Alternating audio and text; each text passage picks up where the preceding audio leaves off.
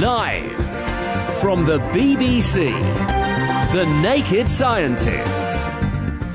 And a very good evening to you in radio land and podcast land out there. We are The Naked Scientists. It's me, Dr. Kat Arney, and here with me is Dr. Dave Ansell. Hi, and we're going to be telling you why gossip may actually be a good thing for you and how scientists want to use lasers to push satellites around. And also joining us in the studio, we have the ever-wonderful Mandy Morton. Good evening. Who is working the desk tonight because Chris, we have chopped into small pieces and buried in the cellar. No, Chris is at a conference over in the States, I believe. So he'll be joining us with some reports later, so he can't completely stay out of it. But also in the studio, we have two very special guests. We have Jez Wells. Hello. And we have Hugh Hunt. Hello. And they're here to discuss aspects that are very close to my heart of music and music technology.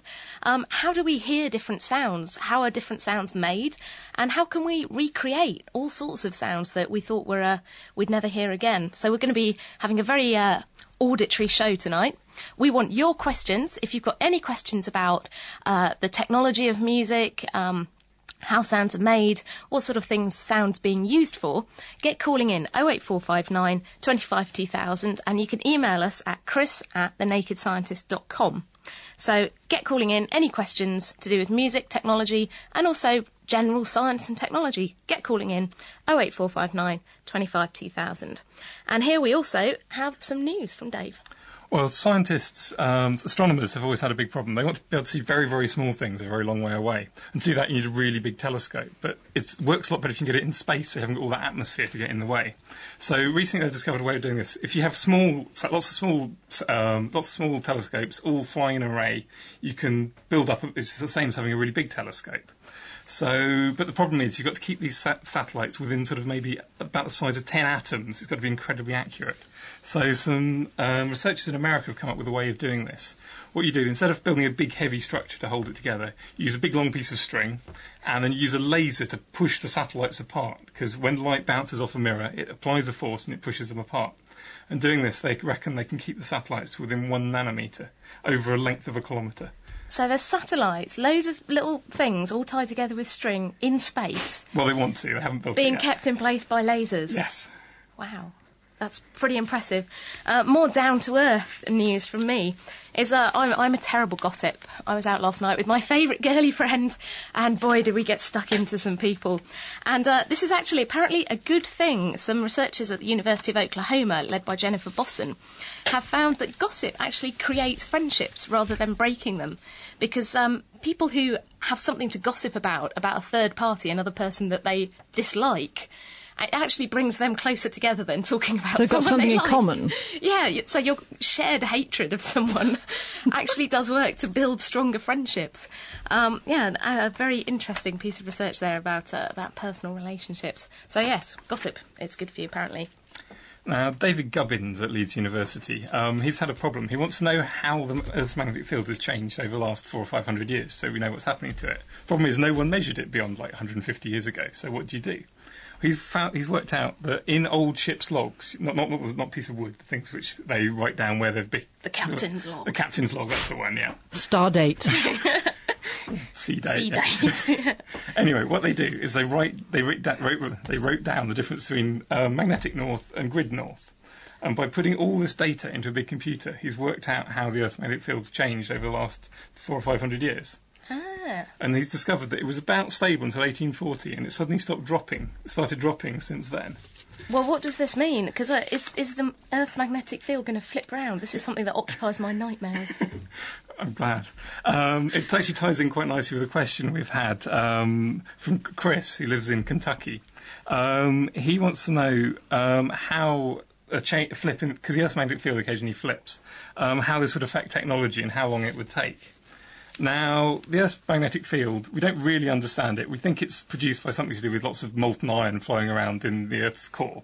It's really difficult to model. Okay. And it seems to reverse on average, every 250,000 years. But it's been 1 million years since the last one flipped. So we think we're probably about due for one. This is why I'm worried, you see. I hope it's not going to be like buses. Suddenly it will just go. There'll be 3 at once. And the solar and its magnetic field, it does all sorts of things. It protects the atmosphere from the solar wind, which is lots of particles being thrown off from the sun. And they get caught by the magnetic field, and they fly into the North and South Pole and make the Aurora Borealis, or the Northern Lights, which are quite pretty. So if the Earth's magnetic field flipped, it would probably almost disappear and start changing around. So we'd all get Northern Lights sort of at random. It would have some negative effects, though. Would we all die? Probably not, because we're still here, and humans have survived at least one. So probably we wouldn't all die, which is always reassuring. That's a relief. Yeah. And it might have effects on the climate, because it would heat up the top of the Earth's top of the atmosphere, and it would do things like stopping radio communications. I think we'd better stop you there. You've not done anything to assuage my nightmares.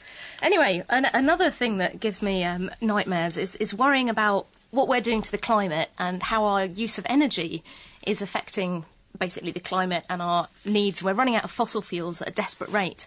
And at the moment, the government is trying to work out if we should build more nuclear power stations. And there's a public consultation on this. And as part of this, I'm involved in writing a blog. This is an online diary for the Institute of Physics. And myself and a couple of other journalists, a woman called Gia Milinovic and a man called Caspar Henderson, over the next 10 weeks, we're going to be just looking at all the issues surrounding nuclear power and whether we should build nuclear reactors in the UK again. And we're sort of looking at it from all sorts of angles, thinking about nuclear waste, thinking about should we do it, what about the environment, what about the human impact, what about the politics of it and the financial aspects. So if you want to have a look at what we've got to say, and then also you can contribute, everyone's free to leave comments, get involved in it, it's a discussion. Go and have a look at www.potentialenergy.iop.org and get involved in the discussion. We're looking for people's views from all over the world, whether you're pro-nuclear, anti-nuclear, just not sure. Go and have a look and get involved. It's people's big opportunity, isn't it? Because when it came round first time round, so few people knew anything about it anyway, except the scientists, that nobody actually had any dialogue. But now it's different. Yeah, it's very important that people are informed about scientific issues, and it does revolve around science and also about politics and economics. The Naked Scientist Podcast, brought to you by thenakedscientist.com. Well, Dr. Chris isn't in the studio with us this evening, but has news of 3 new planets. Chris. Well, HD 69830 might not be the most excitingly named star in our cosmic neighbourhood, but it's certainly got researchers buzzing in Switzerland, because Christoph Lovius and his colleagues at the Geneva Observatory have found in orbit 3 rocky planets about the size of Neptune. They're too small to see directly. In fact, it was the wobble they provoke in their home star that gave them away. But intriguingly, at least one of them is in the habitable zone, like the Earth. And that means it might also be a home to liquid water. We have discovered a multi-planet system with 3 very low-mass planets, and it's the first such system with such low-mass planets. And of course, we are now beginning to discover planets that are only a few Earth masses in mass. So we are approaching planets of really small size, and it's become very interesting. So you're into the kind of size which is almost Earth-like, and therefore very similar in terms of their capacity to support life, perhaps? Yes, for example. So we are not sure now what is their exact composition, but of course, if the mass is very low, then these planets are very likely to be mostly rocky, and in that case they would really look like the Earth. Where are these planets? So they are around a nearby star. This is a quite bright star that can be seen with the naked eye, and it's about 40 light years away from the Earth. And so these 3 planets are orbiting this star, which is quite like our Sun, a little bit less massive, a little bit cooler, but still much like our Sun. And how did you actually make these observations? We use dedicated instrumentation, which was developed with the goal of being able to discover extrasolar planets by measuring very precisely the radial velocity of the stars. All stars are moving across space, and each star has its own velocity in space. And so when observed from the Earth, we can measure the component of this velocity along our line of sight. So some stars are just receding from us and some stars are approaching. And on top of that, when they are orbited by planets, these planets will induce a little gravitational wobble on these stars, and they will make oscillations around their center of mass velocity, and we are able to measure these very tiny radial velocity changes. So you saw this star literally wiggling a bit in space? Yes. But if it wiggles a bit, how do you know there's 3 planets then, if you can't see them? The signal caused by a planet is expected to be like a sinusoid curve, and when we observed this star, we noticed that the radial velocity showed complicated changes that could not be only explained by one sine curve. And after accumulating enough measurements and trying orbital solutions, we found that the best solution was when we fitted 3 planets on these radial velocity curves. And where are these planets in relation to the star itself? The first one orbits with a period of 9 days. It is very, very close to the star, much closer to the star than, for example, Mercury in our own solar system. Then the second planet orbits in 30 days, which is a little bit further away. And most interesting is the third planet, which orbits in about 200 days, which becomes quite similar to the Earth. And so it's at about 60% of the Sun-Earth distance. Is that within what we call the habitable zone for this particular star, then? Yes, for this particular star, it would be at the inner edge of the habitable zone, so that it means just at the border where the temperature is low enough for water to become liquid, and that's one of the definitions of the habitable zone. Do you think there's water there, or do you not know anything about the composition of these particular planets? At the moment, we have to be very careful. From the observations we have now published, we cannot say anything about the composition of these planets, but we have made some theoretical calculations that show these planets, at least the first 2, are mainly made of rocks, and the second one and the third one also contains a lot of ices. That means that there is a lot of water, but this water is not necessarily in the liquid form. It could be in ice. I guess we'll just have to watch this space for more fertile findings from HD 69830 and its clutch of rocky worlds. That was Christophe Lovice from the Geneva Observatory describing the work he's published in this week's edition of Nature. And Dr. Chris will be back with us in the studio next week. The Naked Scientists, supported by the Wellcome Trust. And you're listening to The Naked Scientist. Kat. We are here today talking about music technology. What is the science of music and sound? How does it get to our ears, and how can we change it, manipulate it, and make entirely new sounds? And we have in the studio Dr. Hugh Hunt and Jez Wells, who are going to talk to us about this a bit later. And we've already had some emails in, some questions. We're going to come to those as well. But we've had a lovely little email here from Sagar. I'm not sure where he is. And he says he just stumbled on our Naked Scientist site. That's nakedscientist.com, where he was surfing the internet. He thinks it's great. And he's got an interest in biotechnology and physics, F-I-S-I-X. So probably he needs to work on his spelling a little bit more. And he also says that he's in love with me. So there you go. Oh! But if you've got any more constructive things to say, then get calling in today to be on the show. 08459 25 2000. Email us, chris@nakedscientist.com. We want to hear from you. Now, Science Update this week. We're going to take our weekly trip over the ocean for a science update from Chelsea Wald and Bob Hershen. This week, they're going to be looking at the king of all hormones, testosterone, including its potential use in stopping the progression of MS and how too much of it may lead to some birds to an early grave. This week, for the Naked Scientists, we'll be talking about testosterone. Although it's present in both sexes, testosterone is commonly known as the male hormone.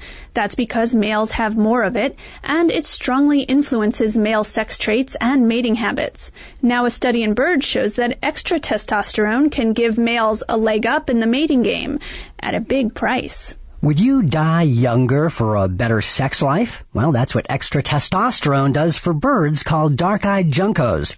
North Dakota State University biologist Wendy Reed and her colleagues found that when young male juncos were treated with extra testosterone, they attracted older, more fertile females, had more extramarital sex, and fathered more offspring than untreated males. But Reed says that attracting more mates also seemed to attract more predators. They also had a lower immune function than control males, and so they paid a cost of that in actually lower survival rates. What's more, their offspring were smaller and weaker than normal, and the testosterone-treated dads tended to skip out on their parenting duties. Reed says that factors like these may keep the junco population's natural testosterone levels in check. And testosterone not only gives human males hairy chests, deep voices, and an insatiable appetite for sports, it may also protect them from multiple sclerosis. Men get the autoimmune disease less than women, and when they do, it's often when their testosterone levels have dropped with age. So a team from the University of California, Los Angeles had 10 men with MS rub a testosterone gel on their skin every day for a year. The team then tested their brain processing speed and memory. Neurologist Nancy Sykott says the result was an improvement on all counts. And in general, people with MS, we would have expected to see a decline in those abilities because that's typically what happens. So it suggests that not only could they not get worse, but they might actually have some improvements. If they can confirm this effect in larger studies, this treatment could be the first to protect MS patients from brain damage. It wouldn't be suitable for women because of the side effects, but the same team has found that the pregnancy hormone estriol might work for women. Thanks, Chelsea. Well, you've heard of cyber gambling and cyber sex. Next week, we'll talk about a new project that will let anyone with an internet connection dissect fish.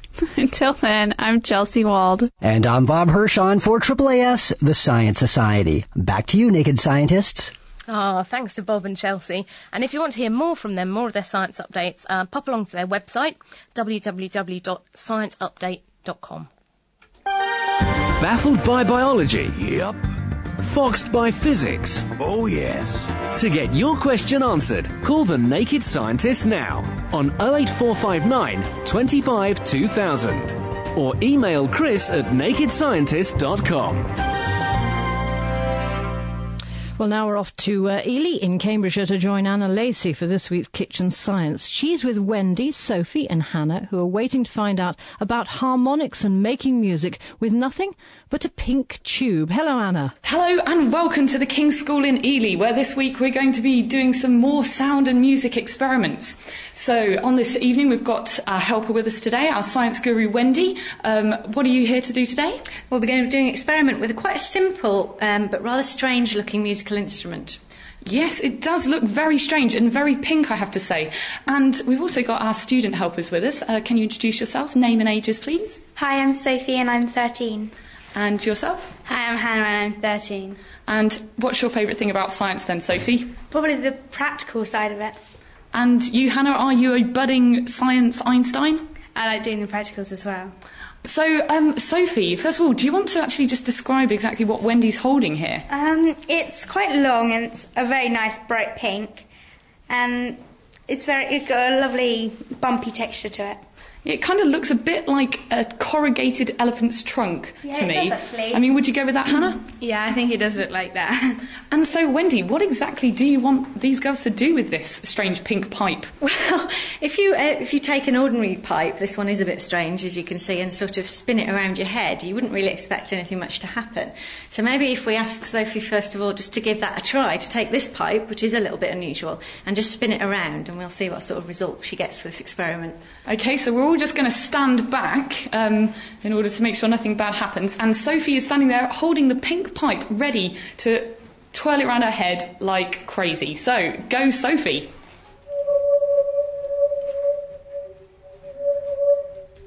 Ooh, OK, so we're getting some kind of eerie noise. I mean, Sophie, what did it sound like to you? I realised it stayed at the same note, and it just sort of gave me the shivers, really. Right, well, Sophie, I noticed when she was twirling that around her head, was doing it at the same kind of speed, and we had a note there. So what we're going to ask you to do is now try it at a different speed. So, I mean, Wendy, you're quite a pro at this. Do you want to just give it a go at a different speed? Years of practice, OK. Let's see if we can get the note that Sophie just got. Which I think was that one. And if I go a little bit faster... So, Hannah, what was the big change there? What did Wendy do differently? As Wendy speeded up, it went higher. When she slowed down, it went lower. Now, Wendy, why exactly was that? Well, the main thing that's different about this tube to, say, a piece of hose pipe or something is these corrugations that you mentioned along the tube. So it's a very bumpy tube, and those bumps aren't just along the outside of the tube, they actually go into the inside as well. So if you feel inside, the inside's corrugated as well.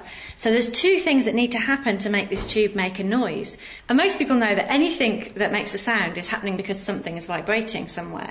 So what happens is there's two parts, really. As I spin the tube around my head, like that, the one thing that you'll notice is that the long end furthest away from me, the floppy, the bit that's sort of hanging down, is spinning much faster than this end that I'm holding. So there's lower pressure near the far end of the tube? Yeah, because it's moving fast. So what you've got then is a pressure difference, and the air is moving through the tube. And with most musical instruments, you get air moving through the tube by perhaps blowing it. But this is a different way of getting the air moving, if you like. Then the second thing, as I said, the most important thing is these corrugations. Now, as the air's travelling through the pipe, it's getting to wider parts and narrower parts, wider parts and narrower parts, all the way along the tube. So effectively, the air's getting sort of jiggled about, and it's getting very turbulent. And it's this jiggling and turbulence that starts the vibration that gives us the sound. So what's happening is, while you're twirling that around like a helicopter, there's a pressure difference from the end near your hand and the end at the far end of the tube, which pulls air through kind of like a wind tunnel, but then the air doesn't just move through slowly, but it actually gets jiggled about, and that makes a noise. So why does it change then when you do it at a different speed? Well, there's a certain number of vibrations, if you like, that you can set up in this length of tube. So the speed that you're vibrating the air at affects how many waves you can fit in this length of tube. And if you've got that happening in air, what you hear is these specific different notes. You can't get every note of the scale. You can only get certain notes. OK, so does this have anything to do with harmonics? Yeah, that's what these basically are. We are listening to some harmonics of a pink tube instrument, and many musical instruments have this, and musicians would know these notes as called the harmonic series. And lots of people who play instruments have the ability to change the harmonics they hear by just tightening or changing the way their lips vibrate.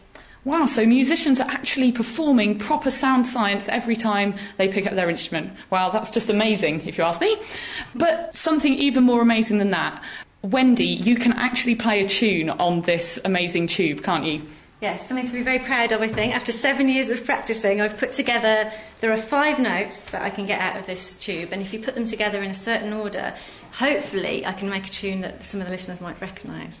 Well, OK, for your listening pleasure, Wendy from Science Made Simple plays us a tune with a pink pipe.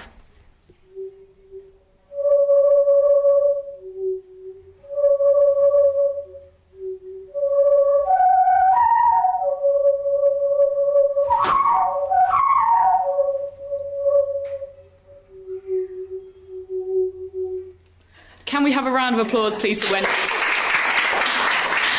I think I took out the light completely in that. But yeah, this is where a low ceiling is not good. So can you just enlighten us exactly what the tune was? Yeah, it was The Last Post, which you often hear played on a bugle, of course, on Remembrance Sunday. That's absolutely wonderful. So what did you think of that, Sophie? Excellent. I don't know how she does it. And what did you think of the science behind all that? I thought that was very interesting, how she can make a song out of just one pipe. It's true. It's amazing. You heard it here first on The Naked Scientist in our Kitchen Science. Well, that's all for this week. Thanks very much to Wendy, Sophie and Hannah, and the King's School in Ely. We'll be back next week in another school in the Eastern Counties for some more Kitchen Science. Goodbye. Thanks, Anna. Next week, Derek and Sheena will be in Essex making boats out of matchsticks to find out how surface tension works. If you're keen and want to be ready for next week, you'll need to find a few matches, a shallow tray or large dish filled with water, and some washing up liquid. Once you've found all that, just tune in next week and we'll tell you what you need to do. Stripping down science. OK, let's do it. The Naked Scientists.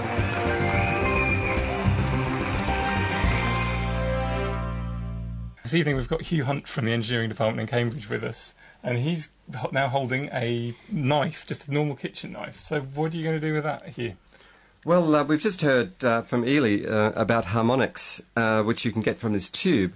Well, actually, if you listen around pretty much anywhere, you can find harmonics all over the place. So I've got an ordinary eating knife. It's not one of those dangerous ones which you don't want to be holding by the blade. This is an ordinary knife, and if I tap it like this, I can get a nice note. I'm just holding it roughly halfway along. But if I hold it somewhere else, I can get a different note. And so, depending on where you hold it, you get different notes. And if you hold it right at the end, you don't get... So that's holding it right at the very tip of the blade? Yeah, either end, you don't get any note at all. But it's quite interesting just to explore where you have to hold a fork to get these notes. I see you've got a big aluminium tube behind you. Is that a bigger version of the same thing? Well, yeah, it is. It's as ever. It's always much easier to demonstrate these things cleanly if you have somehow a contrived perfect experiment. So I've got a tube here which is about 6 foot long, a couple of metres. It's like a scaffolding post, isn't it? It isn't like a scaffolding post. It's hollow inside, so you can play it like a didgeridoo as well. But I won't do that now. And if I hold it at the end, it just goes thwack. Like the lights. It doesn't do anything. But if I hold it in special places, I can get really quite nice notes. I can get this one. So you're holding it about halfway up, isn't it? There's lots of different places. I've marked this tube with different coloured strips so I know exactly where to hold it. Now, this is getting the 5th harmonic. So it's starting from the very bottom, going up the harmonic series, and a little bit like that pipe we heard before with its harmonic series. This is the 5th one up. Then if I hold it somewhere different, I can get the 6th one up. So it's a bit higher. And then I can get the 7th one up if I go to...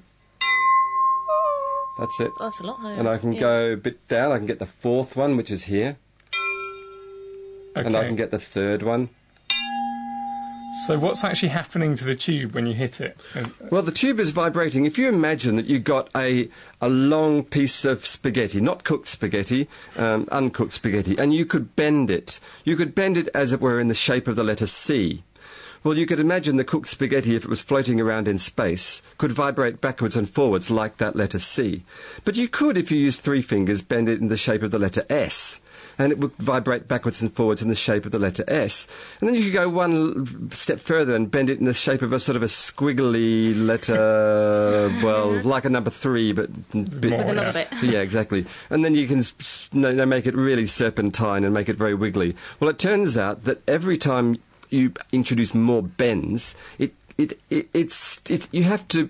There's more energy in it, a higher energy, higher frequencies, and that's the same with light. You might know that the energy goes up with frequency. So the pitch gets higher. The more wobbles you have in the rod. So that's right. So all I'm doing with these marks on my tube here is noticing that I can pick out these different harmonics. So basically, where you're holding the rod can't be wobbling. So there must be That's right. It's called a nodal point.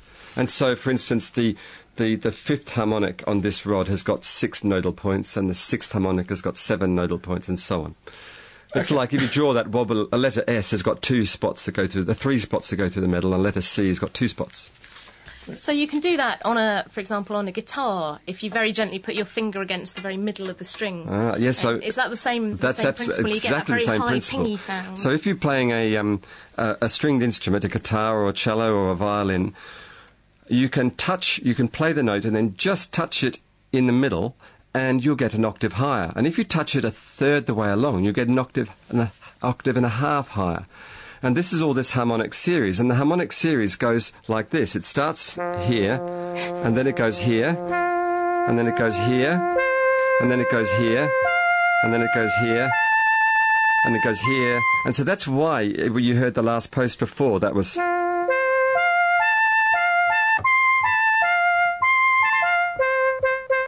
It's just that harmonic series. So what Wendy was doing with the tube was driving different ones of the harmonics at different times so you can make the tune. And you, interestingly enough, if you're going into a guitar shop to buy a new guitar, the first thing you do is test the harmonics, because that will tell you whether the bridge is true or not.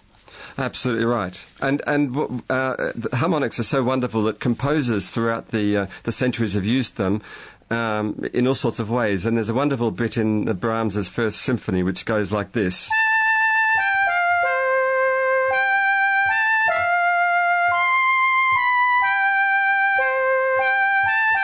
And that's all using harmonics, and it's played on the horns, and it's just magic. Is this because it's very difficult to play anything other than the harmonic series on a horn? Or? Well, yeah, but that's if you want to tell your kids to play any instrument, don't tell them to play the horn, because they're the ones that get all the blame when things don't go wrong in the concerts. They fluff all the notes. We've got a question for you here, Hugh, from Andy in North Carolina. If you take a 2-litre plastic soda bottle in America and blow across the lip, you get a very low note. If you squeeze the bottle and making it flat, you get a higher note. What's going on? Oh, well, look, I have to tell you that I discovered this at a party when I was a teenager. It was a New Year's Eve party in Australia. It was a very hot night, and everyone was taking off their clothes and having great fun in the pool, and I was sitting in the corner experimenting with these plastic bottles. You know, this is but I've become a bit less geeky since then. I managed to find a bottle in a rubbish bin here, and so I can demonstrate this for you. So I've got a little plastic bottle, and I'm going to blow the note. Now, we all know that if I put a little bit of water in the bottle, we expect the note to go up. So, gluck, gluck, gluck. There we go. You heard that, so that's water. And here the note is higher, which is great. So I'll pour that water back into my container here and back to where we were. So the question is, if I squeeze the bottle like this and make it smaller, surely the note should also go up. But what happens is I get... That's much lower. Goes down. And you think, crikey, that doesn't do what I expected to do. Physics is wrong. Physics is wrong. But now, the reason why it was very important back those many years ago on that hot, balmy night when everyone was taking off their clothes, that I was at a swimming pool, was because you can actually do a rather interesting experiment. If I take that bottle, which I've squeezed, and I lower it into the water. I've got a tub of water here, and I'm going to lower it into the water, and as I lower it in, I'm not squeezing the bottle at all anymore. It's squeezed, and I go into the water. Goes up, doesn't it? Goes up again. That's amazing. So the question is, why is it when I lower it into the water, and it starts to give you a clue? And the answer is this, that when the bottle is perfectly round, then we know that round things are stiff and solid. That's why pressure vessels are round. That's in fact why a Coke bottle with pressure in it is round, because that's the strongest shape. But when you squeeze it, you make the sides flat, and that makes them weak. So actually, you can tell when you put your finger on the side of the bottle, you will actually be able to feel the flat bits are vibrating a lot. And that means that the bottle has an effective size which is bigger than it really is, because it's actually moving some of the space around it. So it's actually got to move the bottle itself. Got to move the bottle itself. Everything down. Yeah, and now it's very interesting. You can do a similar sort of thing. Is if you take a bottle which isn't a round bottle, but it's a square bottle. So this is an unpressurized mineral water bottle, and it has a note. And even without doing anything to it at all, no squeezing or anything, I lower that into the water, and the note will go up. Even just because those square sides, and I'm not sure whether this is stopping it from vibrating. Hugh's having to... Oh, I mean, my vessel's not big enough here. I can't... Anyway, you can try that for yourself. And it is absolutely amazing. That's absolutely incredible. Do we have some questions on the phones, man? We have got David, who's given us a call from Ipswich, and we've been trying to get him back, but we can't, so we shall put the question for you, David. The question that he wants to know is, that he would like to know, could sound waves be heard on Mars? So basically, could they travel through the atmosphere all the way to Mars? Well, I suppose there are two questions here. One is, if we were... had a very loud screaming baby on the Earth, could somebody on Mars, in theory, hear the baby screaming? Or would you need to have a special interplanetary baby monitor? And the answer is no, you wouldn't be able to hear the sound from Earth on Mars, because the space in between Earth and Mars is a vacuum. And there's a wonderful experiment you can do where you put an alarm clock under a bell jar, and you start the vacuum pump going, and you get all the air evacuated, and you can't hear the bell, even though the bell is still going. But then the question is, well, what if your baby was in the bedroom in your Mars planetary home? And would you be able to hear the baby crying from downstairs in your bedsit?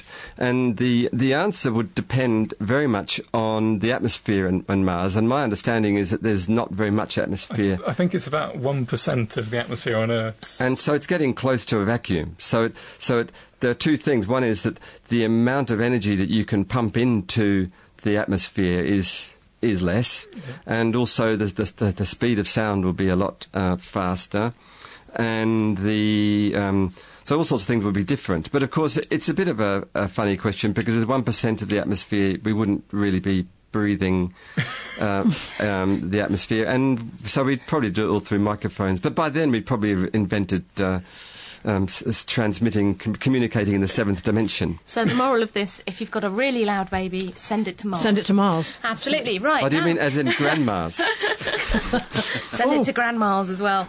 Anyway, we're going to move on and have a chat to Jez now, who's from the Department of Electronics at the University of York.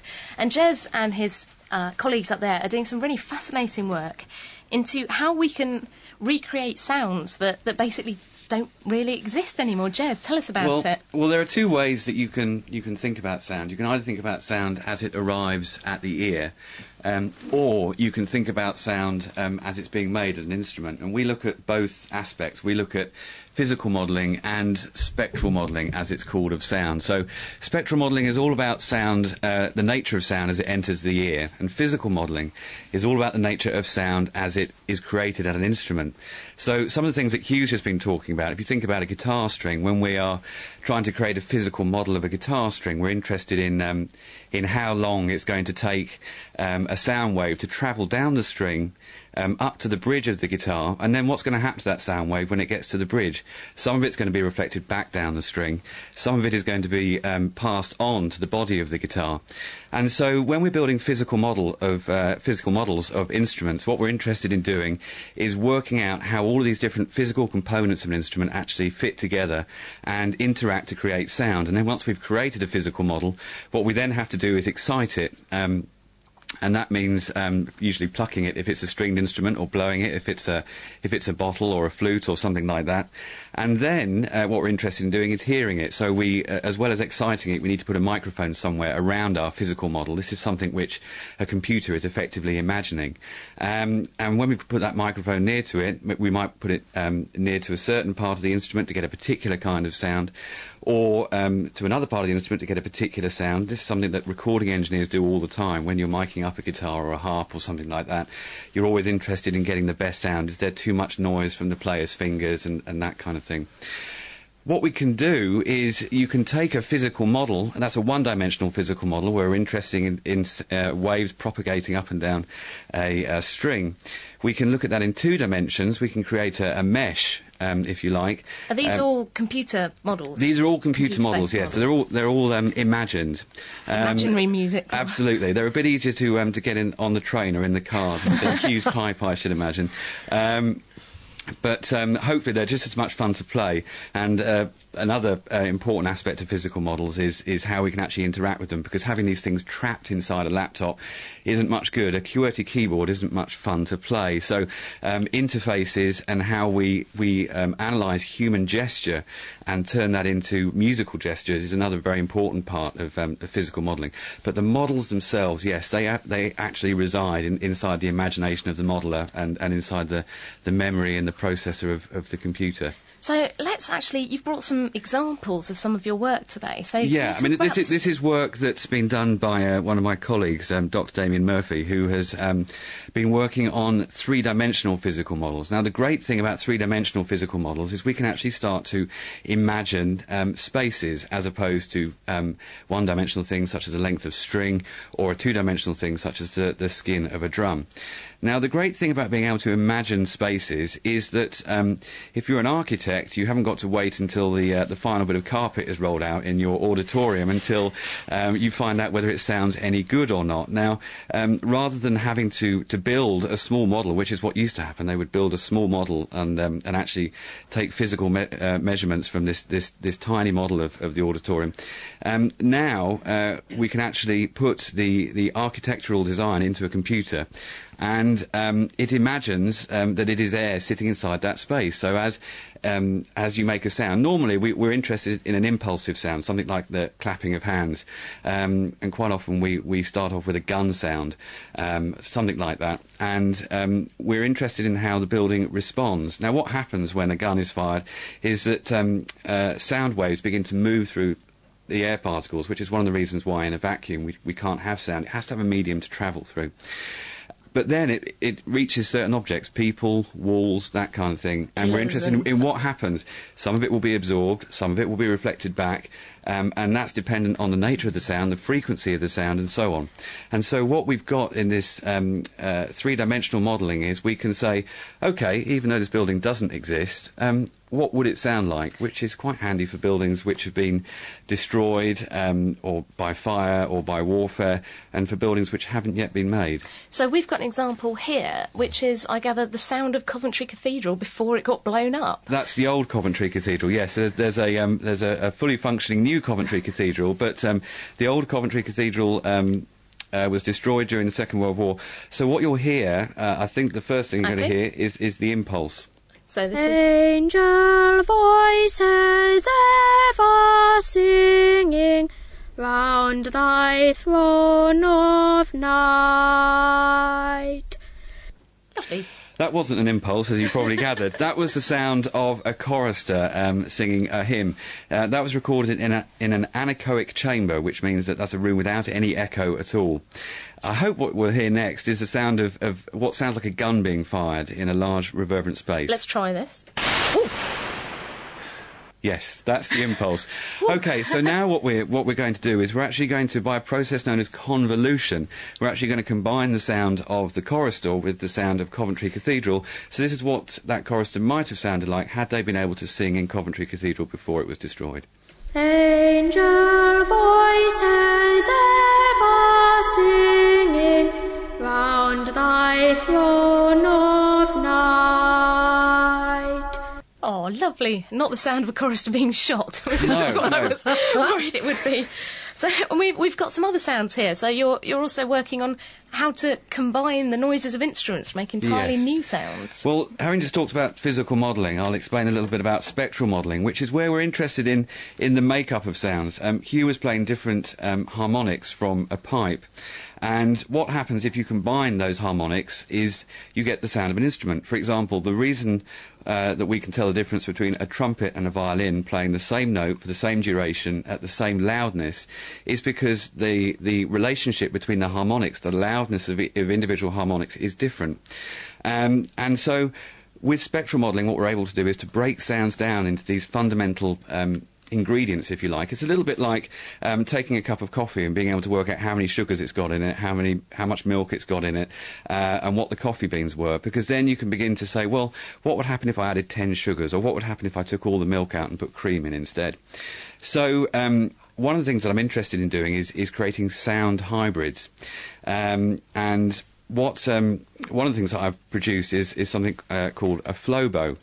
Now, a flowbow is what would happen if a flute and an oboe were to get together and have baby instruments, I guess. The idea here is not to combine the two sounds in such a way that it sounds like two instruments being played, but somehow they're being fused together.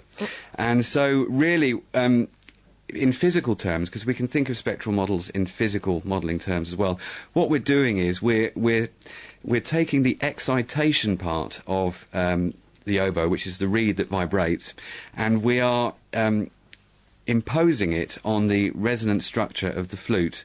We've also got some breathiness of the flute thrown in for good measure as well. Right, let's hear this. So we've got the flute.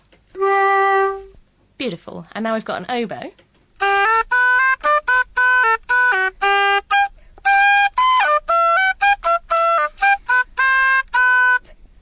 Which, in my opinion, sounds a bit like a duck dying. But now, hopefully something more beautiful. Here is the flowbow we present.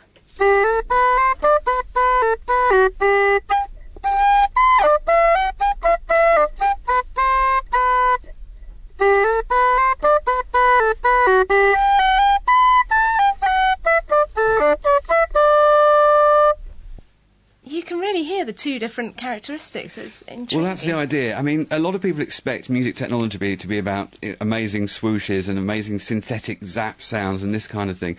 But actually, I think music technology hopefully is now moving into an era where, sure, those kind of special effects can still be had, but we can move into creating sounds which are much more what I would call acoustically plausible, that sound like they could have been made by a real physical object.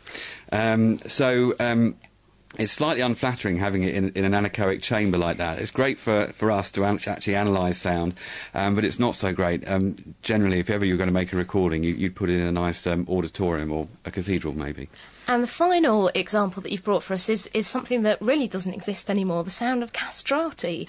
Now, how did you make this? Well, this was for a programme which is going to be on BBC4 sometime this summer. It's a series about the 18th century, and they wanted to make a programme about castrati. Briefly,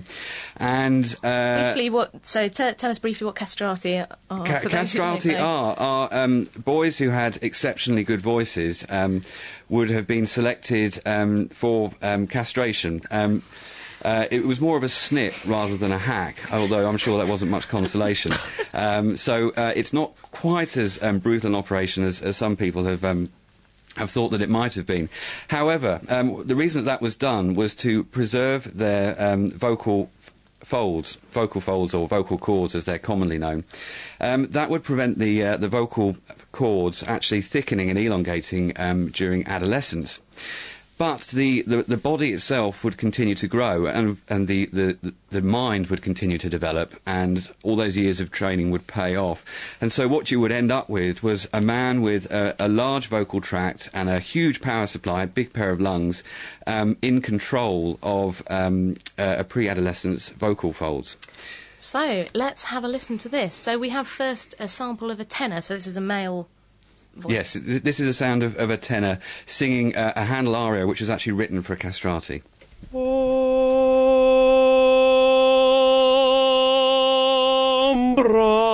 mai fu. Lovely. And now we have the sound of a treble. Treble singing this. Now the treble is singing it an octave higher, and the idea is that we really want the resonant structure. We want the lungs and the vocal tract of the guy we just heard, but we want the vocal chords, the excitation of the guy we're about to hear.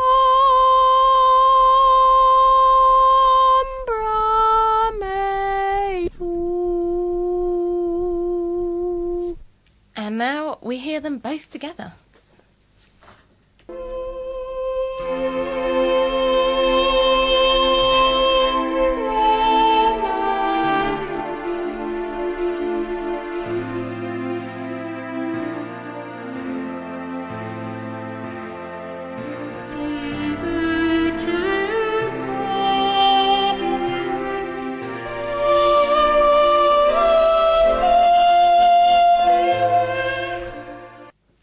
Incredible. It's still work in progress. You can hear there are a few wobbles there. Yeah. One of the difficulties that we're having is that a boy's voice tends to be very breathy because they don't have the same kind of control as an adult singer, and so we need to find ways of removing that breathiness. But the final version should be aired sometime over the summer, I think. Oh, that'd be fantastic.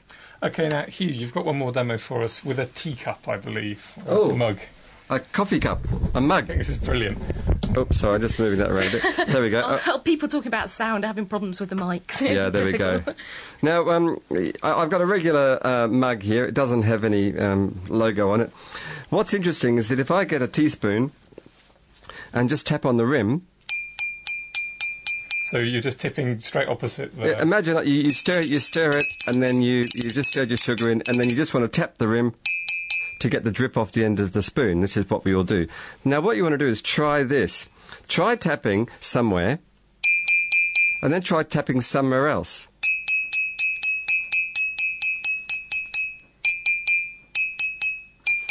And what you should find is that the note depends on where you tap it. So if I tap near the handle, I get a low note. Now about 45 degrees around, I get a higher note, and then at 90 degrees around, back to low. 45 degrees, another 45 degrees high, and then opposite the handle, low. So what's going on here, Hugh? Well, if you take your mug, and if you put water in it, I'm just filling it up 3/4 of the way full of water, the note's gone down. So what that tells us is that if you add weight, if you add mass, then notes will come down. Just think of a mass vibrating on a rubber band. If it's heavy, it'll vibrate slowly. If it's light, it'll vibrate fast. Well, what's happening is that the way that the cup is vibrating is a bit like, imagine you squeezed it to make it oval shaped. Well, you can't really see that it's going oval shaped, but if it was a plastic cup, you could see when you squeeze it would go oval shape. But when you're hitting it, you're actually making it vibrate in an oval shape. And if you hit it opposite the handle, let's say, then that oval shape makes the handle move. So it's going from sort of oval shape one way to oval shape the other way. So yeah, imagine you take your cup and sort of wobble it oval one way, oval the other. So yeah, okay. But if I hit 45 degrees around from the handle, then do the same thing with the oval shape. The handle doesn't move as much because the handle is at that point, which is called the nodal point, which is the intersection of the two ovals at right angles to each other. So it's not wobbling. So it's not wobbling. So that means that the mug appears to be less heavy for the 45 degrees around. Therefore, the note's higher. So that's the less heavy, heavier. So it's less heavy, so it can move faster, so it's higher. Yeah. That's it. I've got a question. More questions, yeah. Got a question for you from Steph on the email. My question is, when I play my flute, sometimes it gets a really screechy noise. What is it? It only happens when I play medium E natural. Oh, well, that's... instruments are quirky things. It's a bit like cars. You know, you might be driving along, and when you go at 57.5 miles an hour, the steering wheel starts to wobble. There's just a particular characteristic of your car. Some things you can fix and other things you can't. Some of you who play cellos or stringed instruments might know about the wolf note. There's a certain note which just does funny things. And it could be that it's an interaction between the acoustic mode, the note you're playing, which is all to do with the air, and the actual structure of the flute, the metal that the flute's made of. And that's very important. For instance, you can think of a saxophone and a clarinet. Clarinet's made of wood and the saxophone's made of metal. And that's essentially what makes the two instruments really sound quite different. And so there is an interaction between the sound, the air, and the metal. And, you know, maybe that's why you pay your extra £500 for an ultra-good flute. And I think Stradivarius might have something to say about this. Not that he made flutes. Laying the facts bare, the Naked Scientists.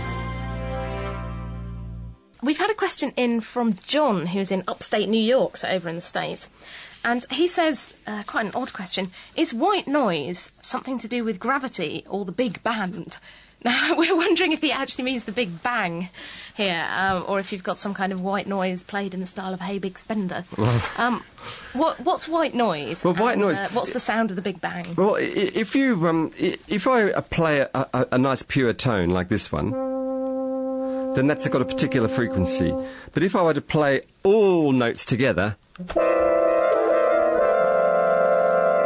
then that starts to be what we might call noise. Well, let's imagine that you played every single tone you could possibly imagine, not just the white and black notes on the piano, but also the notes in between.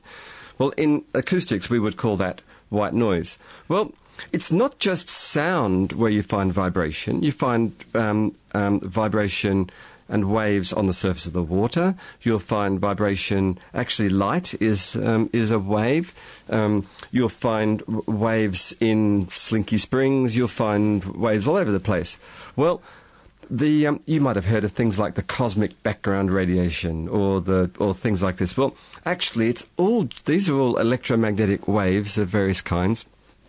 And waves, light, can be just as much white noise as anything. So the reason it's called white noise is we know that white light is made up of all the colours of the rainbow.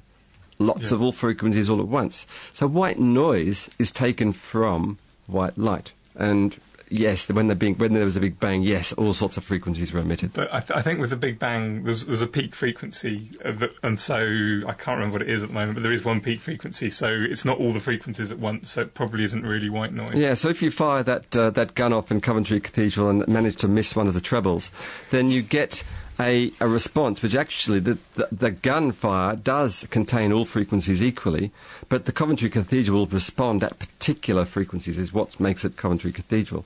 Likewise, the universe responded to the impulse of the Big Bang in a certain way, and we're left with what we've got. Wasn't there some research a little while ago? I think the universe vibrates at, is it a low B flat? Oh, yes. Well, that's right. Well, Carolyn Crawford, who's in the astronomy department here, published a paper on this, and yes, it's several, I think it was 16 octaves below the bottom of the piano. And essentially that means that this galaxy somewhere way beyond Mars anyway, is vibrating, is pulsating. Imagine sort of breathing in and out. And it's pulsating at, well, what's 2 to the minus 16, very slowly anyway. Tom in Essex has given us a call. Why do instruments from different countries not go well together? So I guess we're talking about guitars and sitars and all this sort of thing. Jez? One of the reasons is that not all instruments are harmonic. If you were to take an example of, say, the Javanese gamelan or the Balinese gamelan, they use a lot of metallophones. And because they are metal bars, they don't actually have strictly harmonics. In fact, they're what we call partials, which means that rather than having a frequency at which they vibrate and then having harmonics above that at 1, 2, 3, 4 times, the modes of vibration, as we call them, they are no longer integer multiples, so they might be 1.54, 1.76. Hence, they make a wonderfully rich sound. But when we play them with other instruments, which are harmonics, the harmonics and the partials don't coincide with each other, and that causes a very confusing pattern of vibration inside the cochlea of the inner ear. And it's this which leads to problems with tuning between those two different instruments. So they're incompatible in terms of their harmonic structure and partial makeup. We've got a really, really quick question here, and we have from Susie in Norwich. She says, what is ultrasound? Is it actually sound? Yeah, ultrasound is sound, but it's so high a frequency that it's right, it's beyond, you can't hear it. And the frequency is so high, the wavelength's so small, but it is sound, you just can't hear it. Definitely. Well, that was absolutely fascinating. And if you want to find out more sounds, you can listen again to our podcast at www.nakedscientist.com and listen to the whole sound of this beautiful show again. Next week on The Naked Scientist, we'll be answering all your burning science and technology questions. Start emailing in now, chris@nakedscientist.com. And if you want to have a kitchen go at our kitchen science next week, then you need to get hold of some matchsticks, a shallow tray or dish, and some washing up liquid. So now all I have to do is say thank you so much to our wonderful guests, Hugh Hunt from Cambridge and Jez Wells from York, to Mandy Morton, the desktop extraordinaire, to Dave and me, I'm Dr. Kat, and also to our backroom team, Anna, Petra and Holly. So thanks very much. But I haven't quite finished yet, Kat, because we've been talking about music for the whole show and all the different aspects of it. But a little bird tells me that when you're doing this, you are playing your own harp. Here is Dr. Kat to play us out.